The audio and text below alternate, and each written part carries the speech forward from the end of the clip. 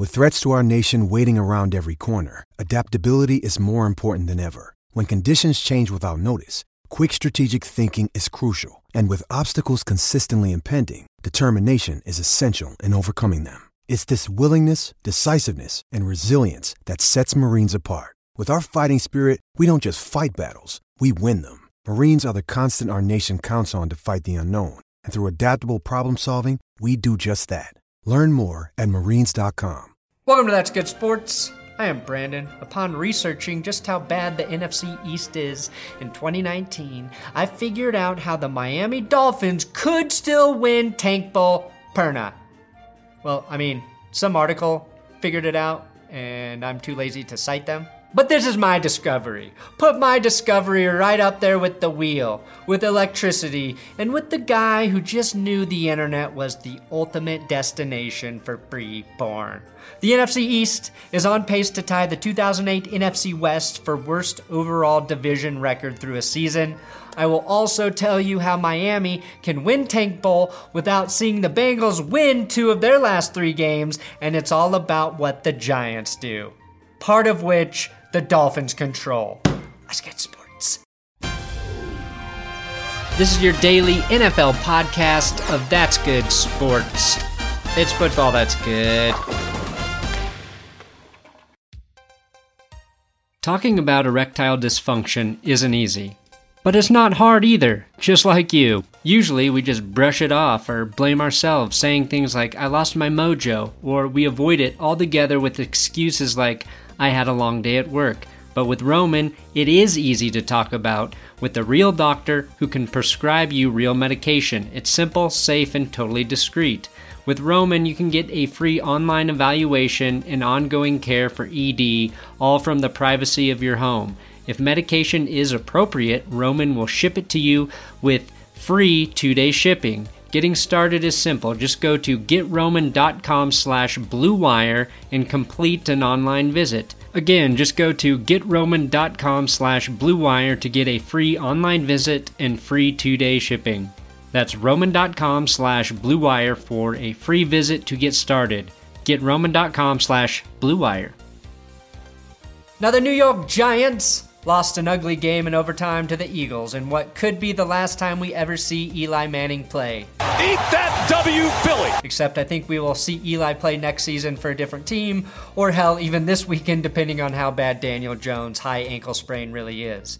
With that loss, though, Eli now has a losing record at 116 games to 117 games lost, but also became one of just 5 QBs to throw at least 40 touchdown passes of at least 50 yards, joining Peyton, Brady, Breeze, and Favre. And that is how I sound trying to hold in a burp. Nothing good has come from the NFC East this season, except for Eli Manning throwing a couple bombs on Monday Night Football when the entire world was rooting for him to do so, and Darius Slayton looking like the silver lining for the Giants' offense moving forward. The Washington Potatoes have given the football world nothing. The Eagles have no secondary, and none of their good receivers can stay healthy, which has led to Carson Wentz struggling all season long. The Cowboys can't beat any good teams despite being healthy and having all of this talent on their roster, which we are force-fed with the maximum amount of primetime games a team is allowed to have year after year.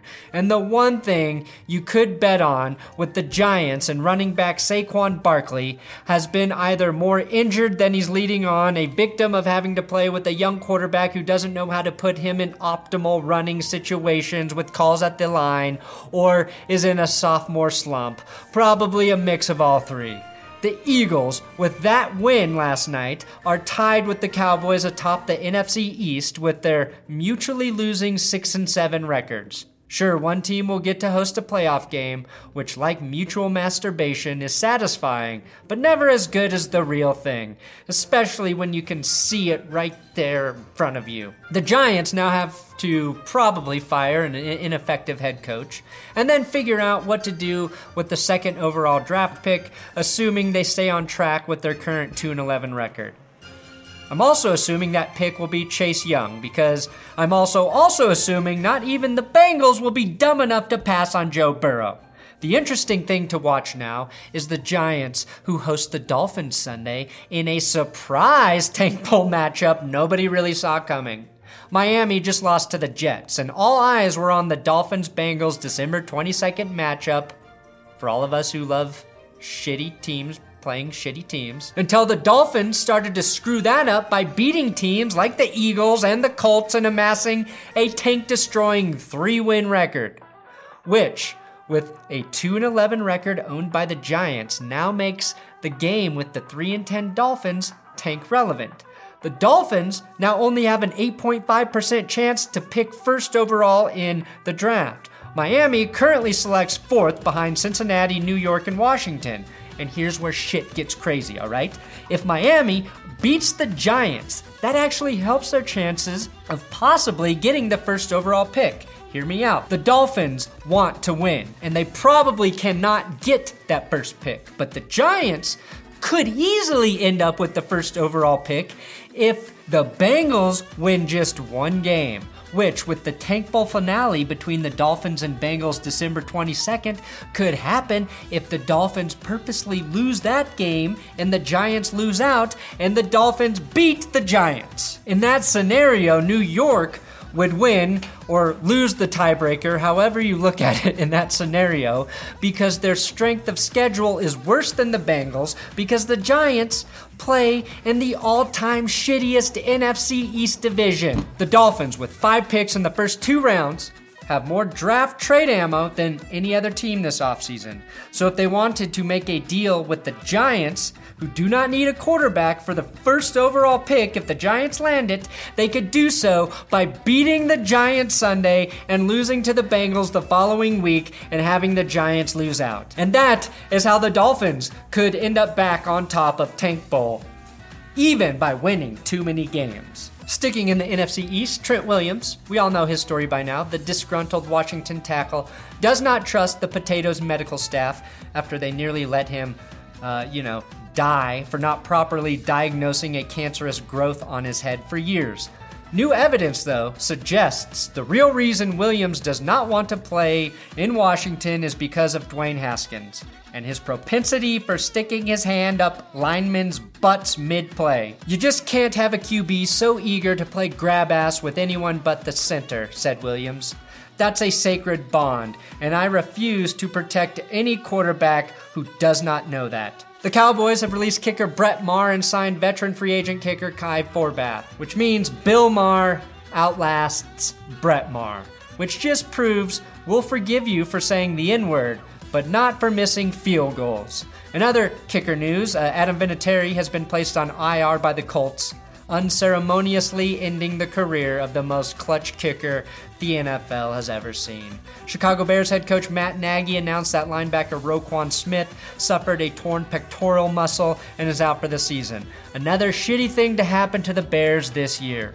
Roquan Smith joins Akeem Hicks on IR, which is terrible timing, as Mitch Trubisky's brain just came off of IR 2 or 3 weeks ago.